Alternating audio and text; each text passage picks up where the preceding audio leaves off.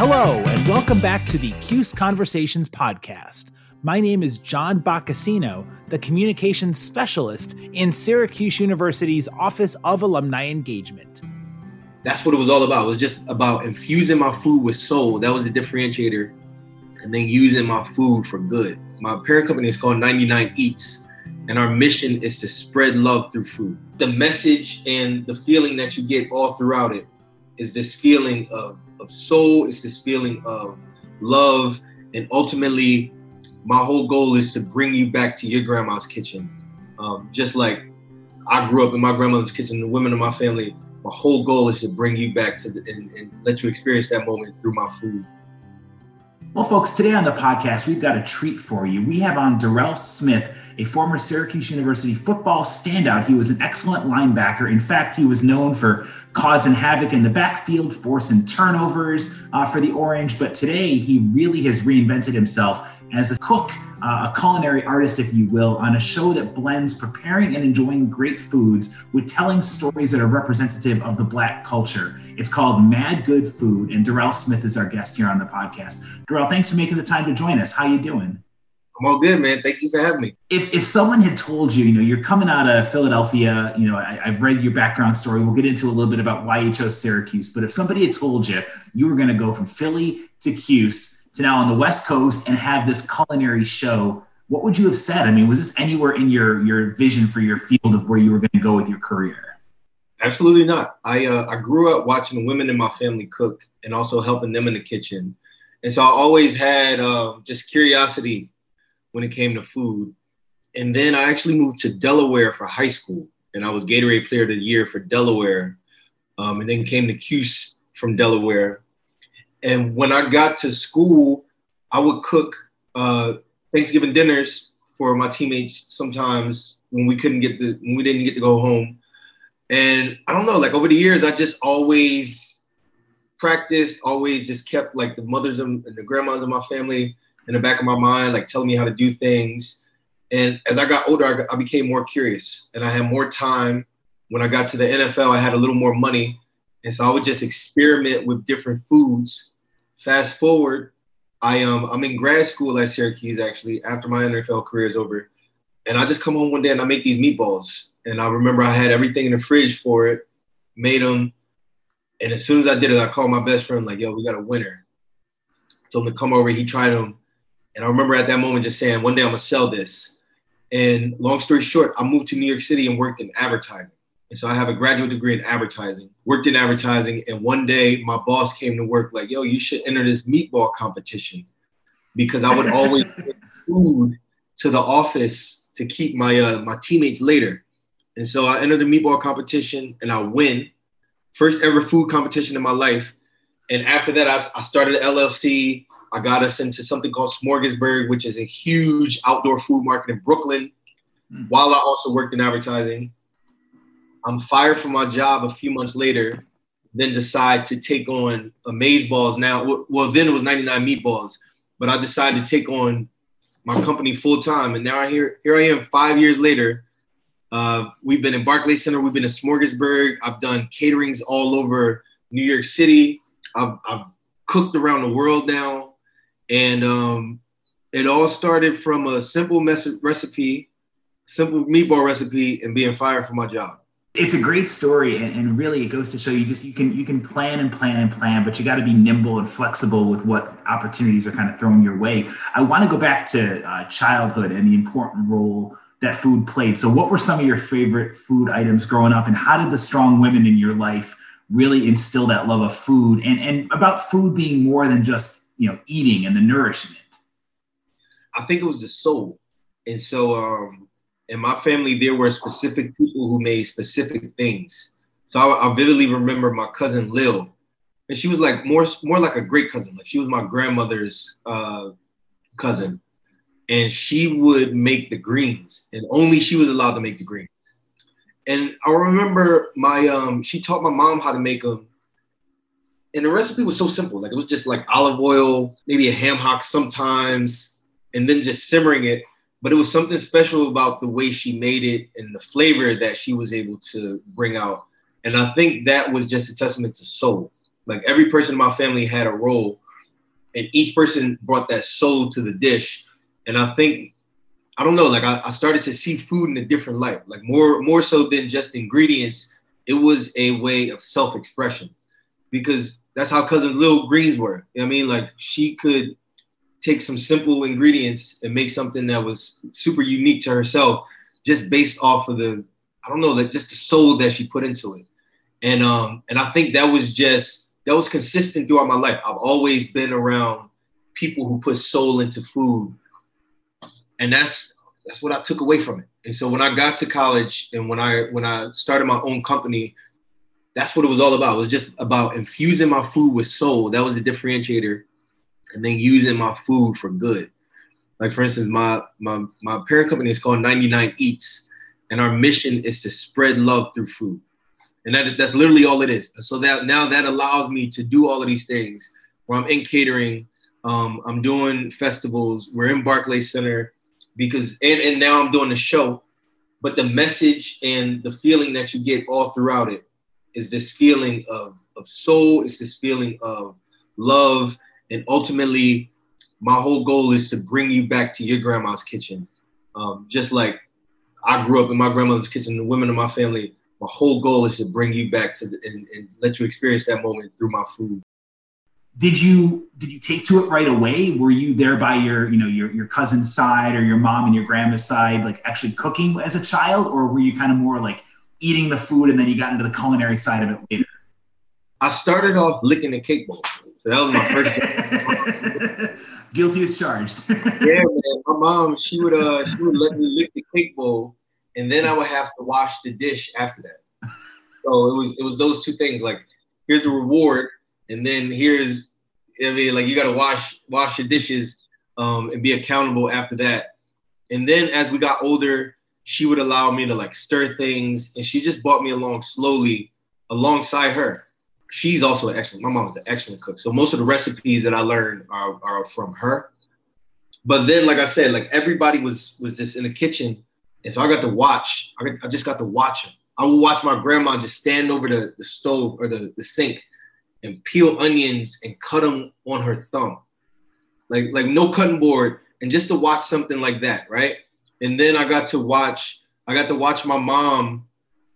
I remember in the beginning, her cornbread tastes horrible. Like she made the worst cornbread. And I just got to watch her work through it until now, like every time I go home, I have to have her cornbread. Like those little things, like I got to see my grandmothers and my mother progress, and the women in my family all progress over time and put the effort and the love into the food. And I don't know, man, I just became infused with it. Like that's all it was. And so I was by their side, I was next to them. And I also got to go through those trials with them. I got to taste it at each step. And it showed me so many different things, intangible things that I think I bring into food as well now. How about like the sense of patience that comes with food? Because you can't rush the recipe. I mean, it's got to take its time to simmer, to cook, to make its way from the ingredients into the finished product. Was that easy for you to kind of pick up the patience skills, or did you have to work on a bit of yourself to become more patient and wait for the process to play out? I think the beauty with cooking is that you have a little more control over the timing. And so for instance, while you're making tomato sauce or gravy, whatever you call it, I mean, like while you're making that, you're stirring, you're tasting, and usually you just let it simmer. Top off, I actually put mine in the oven, which is my own little secret. But I'll put my gravies in the oven to let that sugar caramelize. But you have a little more control. And so patience is more so, it's control patience versus like baking.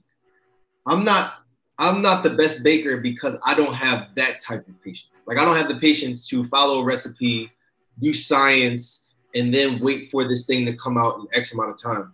My patience comes with just enjoying the process. Like I enjoy the process of stirring it. I enjoy the process of like adding one seasoning in the beginning and then waiting until later to add another seasoning. And so with cooking, I enjoy that process, and I'm patient with cooking if I can taste along the way and like do those type of things. But baking, nah, I don't have that. Yeah. So I would say like I've learned over time, but I also just learned what I enjoy. And when I cook, man, if it takes me all day to make something, I'm willing to do it because I don't know, like I enjoy that type of patience. I've also heard that you have a penchant for not writing down your recipes. Is that true? Oh, yeah. Yeah, I mean, and that's an issue sometimes because, like, I remember, like, Amazeballs, we would cater some companies. We did 290 orders once in 2 hours, like just rapid fire. We were at BuzzFeed. And I remember these people coming through, and it was just nonstop. Before we even opened, we had a line all the way around the office. Like, it was crazy. And I remember the first time I've gone there, I didn't have any written recipes. So I would literally go into the kitchen and prepare food like this off of for 290 people just by like eyeballing it and like smelling it. Because after a while, you could smell how much salt you need. Like if it's too little, too much, you could smell it.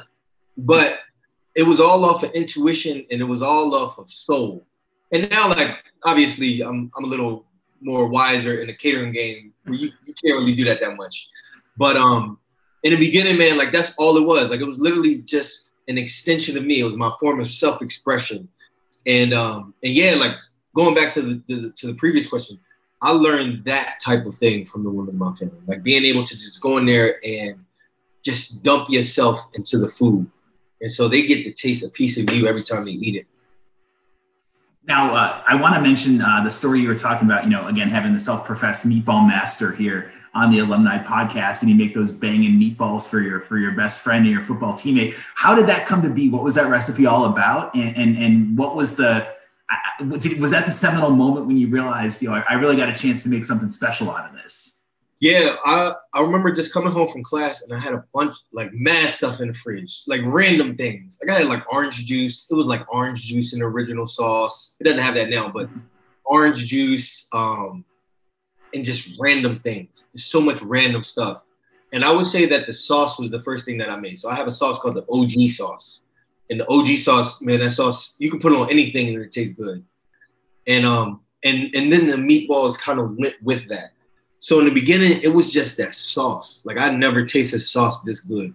And one day I'll have to y'all gotta try this stuff. It's delicious. But the meatballs was a thing that I just took more time to perfect. And so over the years, that meatball recipe, it leveled up to that sauce. And then that's when I knew that I was ready to enter a competition because I liked it so much that I knew that it would be the best anybody ever tasted. And I mean, it proved itself true. So, and that really is a nice little segue into the current show that you're doing, which is just awesome. Mad Good Food. It's a great setup. It's a great series. And I love the fact that and we'll talk about the social justice movement for it too, but how challenging has it been for you to get this idea off the ground? What did it take? Pull back the curtain for us. How did you go from idea to execution with Mad Good Food? Well, I actually moved here November of 2020. And Tastemade and I, we filmed another show called Make This Tonight in the first week of December. And during lunch, they offered me the show. And they were like, we've had a relationship the past 3.5 years. And they were just like, yo, like, we would love to offer your show. And I was just like, all right, cool. So then in January, we started planning it. And then by March, the second week of March, we filmed it. And then our last episode aired last week. And so it was just like so fast, man. Like as soon as I landed from Brooklyn, we started working on the show. And I don't know, like it's been so cool just to see the feedback. It's been cool to see and to receive messages from children and parents and just people who enjoy the show, and parents telling me that now their child wants to be a chef because they finally see somebody on TV who looks like them. I don't know, man. It's been beautiful because, like I mentioned earlier, it's all a part of the mission. My whole mission as a chef and as an entrepreneur is literally to just spread love through food. And now with this type of platform, going from catering, then going from stadiums and festivals, and now being on TV, it gives me a platform in each of these lanes to just literally do what I love to do, just spread that love. And I think that the show is truly that. And I don't know, man, like I was able to come into the set every day and just feel so comfortable.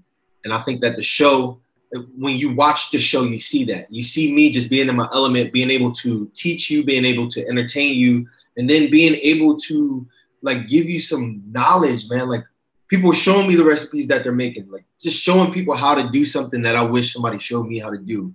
And also showing people a character and a person on TV that looks like them. Like that's what I like. And also, I mean, even if you don't look like me, it's something for you. I mean, like, you can watch the show and you'll be entertained and you'll learn something and you'll leave smarter and more full than when you started the show. And that's my goal. I'm glad you brought up the representation piece because it's so important for people to have, the positive role models and representation through the cooking show. Just how important is it? Because I think that, we talk about the cultural importance of food, and there's definitely stereotypes when it comes to you see a lot of the chefs on TV are Caucasian chefs, and there haven't been as much of a rise in your Black chefs having that representation, that presence. That's got to make you feel a bit of a sense of responsibility to pay it forward and try to get that next generation of awesome Black chefs into the line of work. Absolutely. I think that there's some Black chefs on TV, but I don't think that there is representation. Like you said, it's not enough. Like if I were to just watch TV, I would think that every single Black chef is from the South and is a woman and just cooks the same type of food, right? Like that is the narrative, I think, for Black chefs now. And I think when now in this generation, you're starting to just see more people, and I want to be one of them. Like I think that I'm one of them to now bring in this next wave and be like, no, like within our culture, there's so much diversity. There's so many styles of cooking. There's so many different ingredients and recipes within the diaspora. And I think that now through social media, through TV, through all of these platforms, you're starting to see more of that. And I'm blessed. I'm blessed to be one of those voices because I think that I bring something unique to the table. I bring a different story to the table. And I also just bring a different message and intention whenever I get on TV or any platform that I have that I think is unique to me. It's been interesting during the pandemic how we've all been either forced to shelter at home. Our communities have kind of been taken away from us. We've had to readjust and find communities in new places. And our eyes have been opened with the social justice movements that have taken place due to what's happened with George Floyd and Jacob Blake. There's so many of these. It's unfortunate that we have to keep going through these protests, but the eyes are being opened. I feel like we're getting more allies from the white community, from the Asian community, from the Black community. People are really rallying together and trying to take a stance against these injustices. How are you able, Darrell, to take your drive for social justice and equality and tie it up with food and your role as a chef to accomplish those goals? Well, I think all of those things are just a life's mission. Like as a Black person, you don't really have a choice to come in at any moment and be like, all right, now, you've opened my eyes now. Now you have my empathy. Like as a Black person, this is our reality. And so I think that inherently your life's mission is to advance your people, especially if you are in some type of, if you are, like you advance your people. You know what I mean? So like, that's my life's mission. Like my role in it, there's so many people with different roles, right? So you got protesters, you have poets, you have musicians, you have so many creative people using their creativity to contribute to the overall goal of lifting our people out of everything we got to be lifted out of, and also combating the systems and the things put against us to keep us down here. And I think that my role is using food, like I said, to just using food to spread love. That's my role. And so, for instance, when George Floyd was murdered last year, they had there was this group called Fuel the People, and what they were doing is they were paying Black chefs to cater protests. And they reached out to me and I was making food. I mean, like just fueling the revolution. Like people walking outside, I was able to hire Black in the city, Dominican people, Black and Dominican people were helping me cook in the kitchen. And then I was feeding Black people and basically everybody who was also trying to help our cause. And so I think things like that, like that's what I'm all about. Like that's how I go about things. That's how I work. That is, that's who I am, man. Like I do this with a purpose. And so like that's what I am. So that's how it's powerful. Absolutely, man. Yeah, like this is real. And that's your way of making a difference too. I mean, because you think about it, I wouldn't think that it's like you're the people are out there taking the streets and they're trying to get the changes to be effective that they need to. Well, they got to eat. There has to be somebody that brings them food. So the fact that you can step up there and bring fellow talented Black chefs and bring people together to just prepare the food and deliver it to the people while they're delivering their message. I mean, man, that's a win-win. But that's the intro to Fight the Power. Like what you seeing is that Black people we coming together and everybody's doing their part. Like everybody's a team. Like we're coming together as a team and everybody is doing their part to literally fuel this revolution. My part is food. You got organizers, you got musicians, you have soundtracks to the revolution. Like it's just so many things that people are doing. And just my small part, man. Like that's it. Like no matter what I have, no matter how much money I got, no matter how much anything I got, no matter what, like I'm always going to do that because that is what I'm supposed to do. That is my mission. That is my responsibility to always uplift my people. So, I like the homage and the tribute that you pay to with the name of the show with Mad Good Food. How did you come up with that as being the name of your cooking show? Well, it was a collective effort. We just had like a list of names. Like it's crazy to create a show like out of thin air, like just out of thoughts. And this is my first time ever doing it. And so literally every single thing about the show, it was a communal effort. Like we all just had lists of names. Then we layered it to the top three. And then there were the two names at the top. They went back and forth. One was more like cultural reference, but I think Mad Good Food ended up being the name of the show because when you watch it, it speaks, it says that. Like if you watch the show, I think that I am a good representation of the culture. I think that the term Mad Good is borrowed from the culture.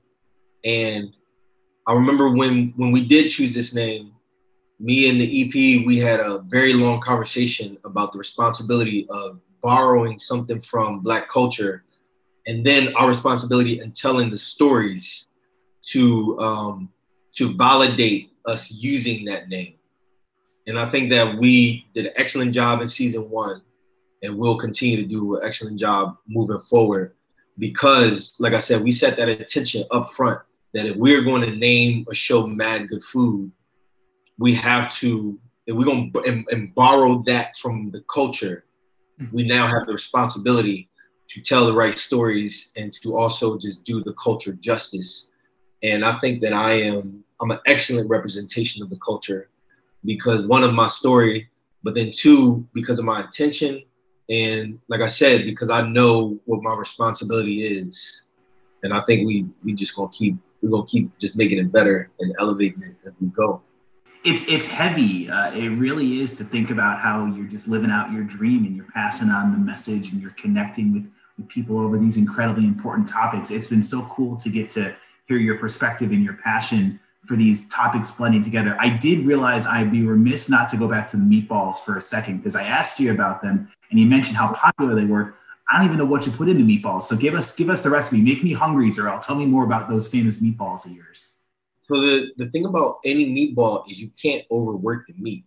Like the perfect meatball should be light and fluffy. It shouldn't be dense. And so when you think about that, not even obviously, it took me time to realize it, but you want to make sure that you have meat and then you also have seasoning for the meat, right? And so the seasonings that I use that go inside the meatballs are ricotta cheese, I'll use scallion. You got to have white onion for crunch. and then I'll use a ton of parsley, mustard, Worcestershire sauce, and then under 100 pounds. And usually we'll make over 100 pounds for most caterings of chicken, beef. Tofu isn't over 100 pounds, but chicken and beef, we're well over 100 pounds. If it's under 100 pounds, you only really need 1 egg because all of those other things are binders.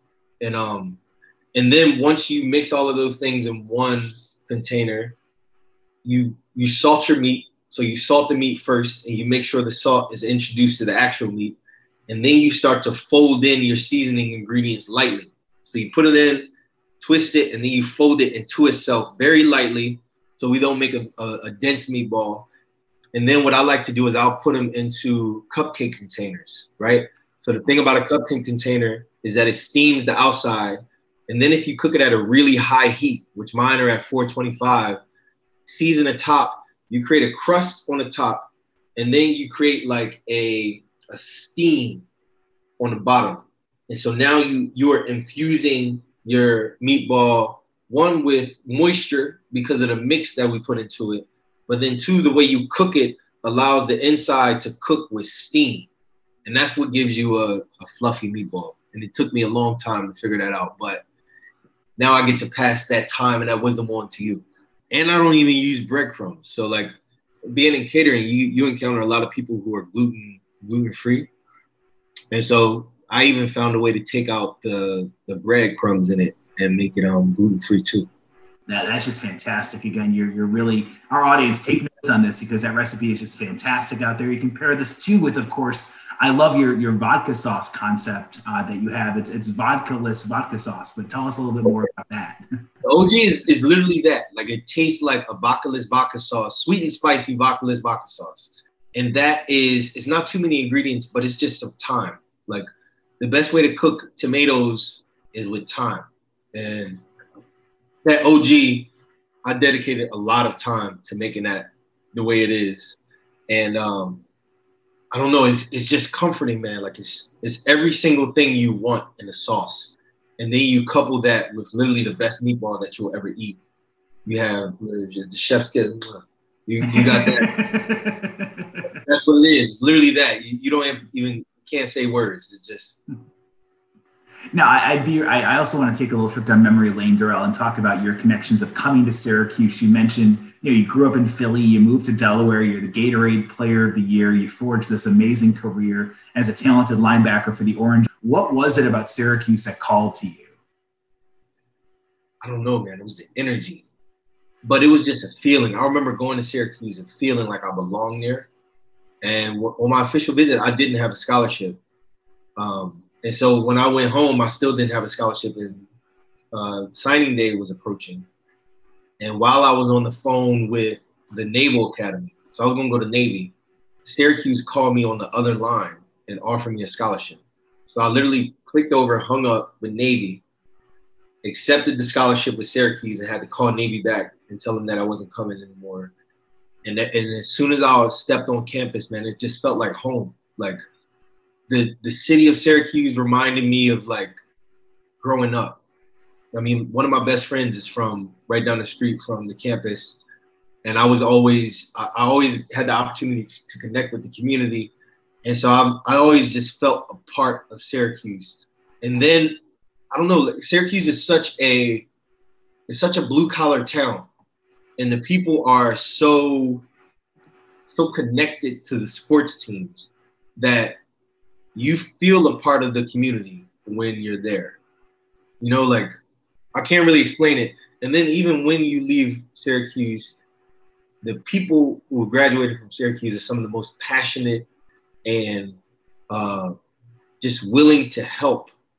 They're just those type of people where if you have Syracuse on your resume, you at least get an interview or you at least get a phone call with anybody who's graduated from the school just because it has that much love.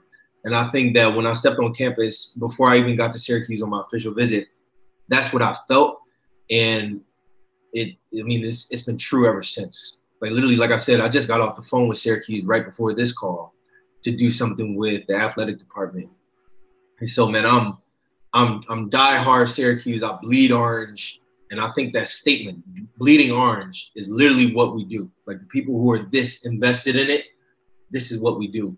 And it's just a feeling that you get when you just are or on that land, man. It's something about it. And there's something about playing in the Loud House too, when the place is really. Yeah. And describe the feeling for us of what it's like walking out there on a game day. You got all the kids, you got the student section, you got the marching band. I mean, that place is going ballistic. From a player, what are you taking in? It's energy. Like there's nothing like the Dome. Like we played at Penn State. We played at Notre Dame. We played at West Virginia in a packed stadium. We played Washington. We played Iowa in a night game, yellow out, with the stands like this far from the sidelines. And there's nothing like the Dome when it's rocking. Not even when it's rocking. You could have a half-filled dome and it's loud. But when the Dome is at full capacity, you can literally stand on the field and it'll shake. Like it'll feel like you're in an earthquake and nobody can hear anything. And that's what it's like that energy. If you can imagine what that feels like, if you can imagine just feeling a field shake and feeling as if you are backed up by the people in the stands. Like the people in the stands are just as involved in the game as you, and they just bring you up to a different level. And I think that my junior and senior year, so my first 3 years I was with Greg Robinson. And those are pretty down years. Like our record wasn't really good. We had a ton of talent, but our record didn't really reflect that. And I think when Doug Marrone came back, he was the guy who was, man, Doug Marrone was the man. Like he was a Syracuse grad. He brought back the tradition of the football team. He taught us, like we had like burning of the shoe. Every time we won a conference game, we went to varsity and like flipped the banner. And so little things like that, he infused that Syracuse spirit in us. And I think that the whole team now became just a unit. And I was, like I said, I was just blessed to be a part of that. And then another thing with him is I was in grad school my senior year on the football team.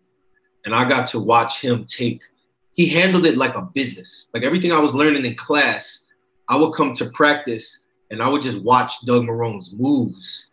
And I was able to learn what I would like apply what I was learning in school and then watch him actually do it and get our team to where we were when we left off and then beyond that. And man, I was honored to play for him. Like it was such an honor to play under him. Well, it's great too to hear the instilling of the traditions, because I never know how much the current student athletes know about the proud history, and hearing you talk about the burning of the shoe and going to the varsity and you're flipping over the flags after the win, that's got to make you want to play even harder. Oh yeah, because now, like, I don't know, like it's a different connection that you now have with the people who came before you, because now you know that they did the same rituals and they did the same things that you do. And so I think it just strengthens that bond. And so when Doug Marrone came back, he gave us meaning to these things. He like sat us down and educated us on the history of Syracuse. He talked about his experiences with Coach Mack.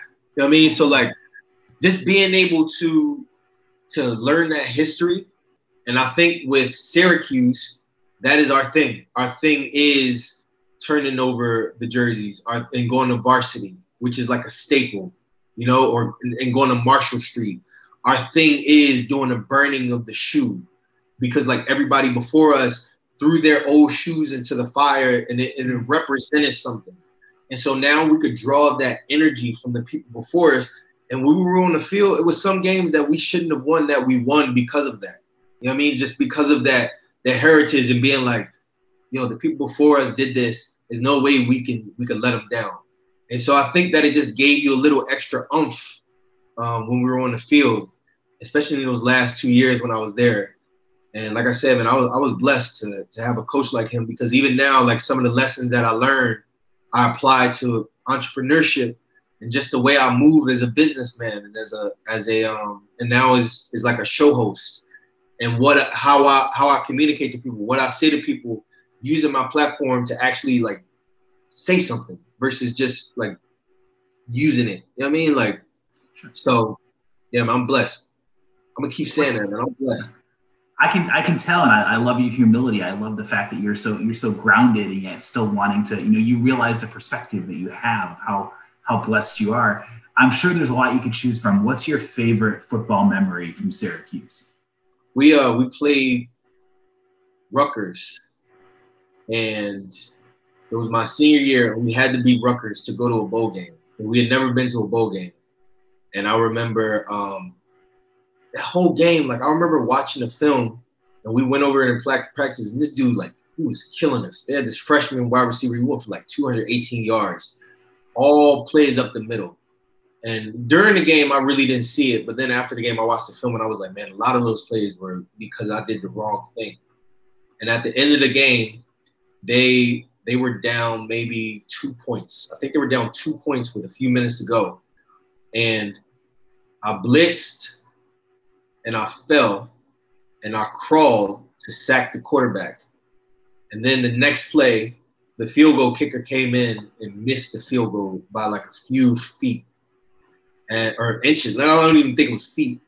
And I remember being like, damn, like that was probably the biggest play of my career. And it helped us go to the bowl game because after he missed that field goal, we went down and scored and we won the game, and then ultimately went to a bowl game and won that bowl game in New York City after a freaking blizzard and a nor'easter. And so like that whole story, man, like I helped us. Like I did my part in getting us there. And then I remember that game, man, our offense went off. Marcus Sales and Ryan Nassif like had a crazy day. And the offense just did their thing. And it was just so wild, man. Like it was so wild because I remember coming as a freshman, even though I loved Syracuse, I would fall asleep in every single football meeting. There was no way that I could stay awake to the point where like my teammates would like have stuff and like hit me with it during the meeting, like, boy, wake up. And then for my senior year to be a captain and to do my part in leading the team to victory, there was no sweeter feeling. And you know what I mean? Like nobody before that had the opportunity to come home with a ring. And yeah, man, I got to get a ring, and it was cool. Like it was the ultimate ending to a career at Syracuse that I'll never forget, and forging relationships with brothers that I'll always have.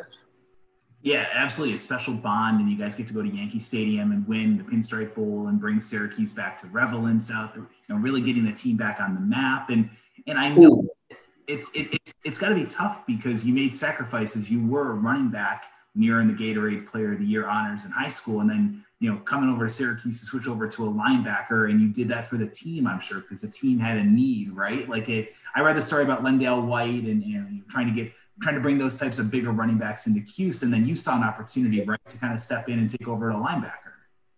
Yeah, I remember they brought me in. We had DeLon Carter. Me and DeLon were the same year. DeLon was Mr. Ohio. He was a born running back. DeLon was supposed to be a running back. He was so good. And we were supposed to be like the Reggie Bush and Lendale White thing. And my freshman year, I stayed at running back for like a few weeks. Then they moved me to safety. They moved me to DN. They would move me to outside backers, hybrid, safety. And then my second year, DeLon went down. He dislocated his hip. I moved back to running back for like 2 weeks. And then I went back to DN, like did some linebacker. And then after that, it was just solidified that I would be linebacker. But like I said, man, I came there as an athlete and just to do my part to help the team. And after a while, like when you move from running back, obviously running back gets all of the glory, especially in college. Quarterback and running back, if you're a really good wide receiver. But the thing about linebacker and defense in general is that running backs have to come off the field. Like usually you got a 3 running back rotation, 2 to 3 running back rotation. Whereas at linebacker, man, I was on the field every single play.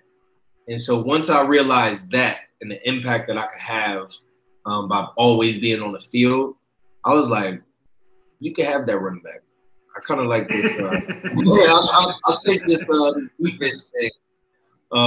And then when I moved to middle linebacker, I was basically like, became like the quarterback of the defense. And so for me, I like being in those positions because I think just as a person, I could handle that type of responsibility and do my part in uplifting the people around me in that leadership role. So I was probably bitter about moving from running back for like maybe a couple weeks until I realized the ability and the power of the position that I was moved into. Well, and to give our audience a little insight too, Darrell's career went beyond Syracuse. You had a couple cracks at the NFL, including with the Houston Texans. And I know that you suffered a couple of injuries, and you had some injuries your last couple of years at Cuse too that I'm sure took a toll on you. But I want to commend you for the fact that you came back to Newhouse and you got your master's while you're still trying to track down those NFL dreams. That is not easy to juggle both those heavy responsibilities. Sure ain't. That's hard. and playing senior year while in Newhouse. Newhouse is the best for a reason. Like they're the top creative school in my opinion for a reason. And the people in Newhouse, it will be like whatever the top football team, Alabama. You know what I mean? Like they're the Alabama of academics, where every single person in there is so good that you have to up your level. And so when you got to up your level like that in school, and then also up your level on the football field because you got a goal of winning the bowl game, that was a hard time. But like I could look back on it now, and I've learned so much. Like just from being in grad school and having that type of exposure to professors, like that is the piece that I found so valuable, and that is the piece that I carry along with me now because I was able to just soak up so much wisdom from everybody in Newhouse. And then being in the NFL, even though my career was so short, I don't really look at it as a loss because I was able to soak up so much wisdom from professionals. And these professionals just so happen to be the best professionals at what they do in the entire world. And looking back on my NFL experience, that's what that was for. Because like I said, I take everything I learned from grad school. I take everything that I learned from being in meetings with Brian Cushing and Mario Williams and D'Amico Ryans. Mm-hmm. And then my second year, they moved me to fullback, and I'm in the meeting room and blocking for Arian Foster and Ben Tate. And I'm in a huddle with Andre Johnson and Owen Daniels, and just watching all of these players move. Jonathan Joseph, you know what I mean? Like, it was crazy that locker room and just seeing how true great professionals move. And I was able to just soak all that up. And when I moved to New York City and worked in advertising, now I got to also steal a little bit of wisdom from the creative community and just toss it all in this little pot. And here I am. And and now I get to still just use all of that knowledge, that wisdom, that experience, and apply it to my life. And I just never stopped because I started with a mission and why I was doing it first before I did anything. So if you take anything away from this, just remember those things. Just start with the why and do what you love because love exists within love, man. Hopefully that helps me. Yeah, I know we've been blessed to have your perspective here on the podcast, sharing your insights. Again, the show is Mad Good Food. It's it's visually entertaining. You'll learn some great recipes for yourself, and you'll hear some really great stories, especially about Black culture getting represented from Darrell Smith out here on the podcast. We really appreciate your time, and listen, wish you nothing but the best moving forward. No doubt, brother, man. Go check it out on tastemade.com. It's on, you can download it on TV, on all the devices. It's on like Google Chrome, Roku, I believe. But anywhere you can find Tastemade, check it out. There's also clips up now on YouTube. So watch it. It's so cool, and share it. It's a really good show, and I'm excited to continue to make it. Thanks for checking out the latest installment of the Cuse Conversations podcast. My name is John Boccacino, signing off for the Cuse Conversations podcast.